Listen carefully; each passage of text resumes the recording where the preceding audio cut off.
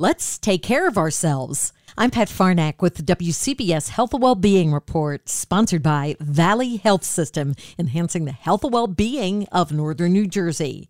Men have the reputation of not wanting to go to the doctor, and often, if they do come in with a sexual or fertility issue, Yale Medicine's Dr. Stanton Honig says it presents a great opportunity, too. When someone comes in to see us, it's not just a visit about the intimacy and sexuality. It gives me an opportunity, for instance, in someone who has erectile dysfunction, who may be 30 pounds overweight or is smoking, to say you have the ability to change your risk factors, not only for sexual function, but for your heart, for your lungs, and even young men who are coming in with fertility problems. It's an opportunity for me to say, hey, you're going to have a child. You want to be healthy for them. It just gives us an opportunity to stress the importance of men taking care of themselves.